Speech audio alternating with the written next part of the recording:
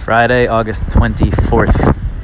I'm standing on Tobay Beach, which somewhere on Long Island, I don't know exactly where, right next to Jones Beach. It's like 7:15 p.m. You can hear the elements in the background. You know, I don't go to the beach that often, and when I do, I'm very into the people that are showing up when everyone else is leaving, especially if it's like one guy holding one chair without shoes or a shirt, just that dude. Love that guy. But in general, I'm always like, the beach is awesome and must be awesome from 5 p.m. to 8 to like sundown.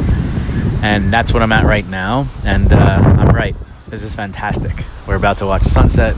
It's like breezy. It's not too hot. It's not crowded, but there's a dude over here with a grill and a whole table set up. Weber's brought dinner out here and had a family picnic. It's just straight up lovely. And I want to do more of it. So get at me if you're going to the beach post 4 or 5 p.m. I'm in.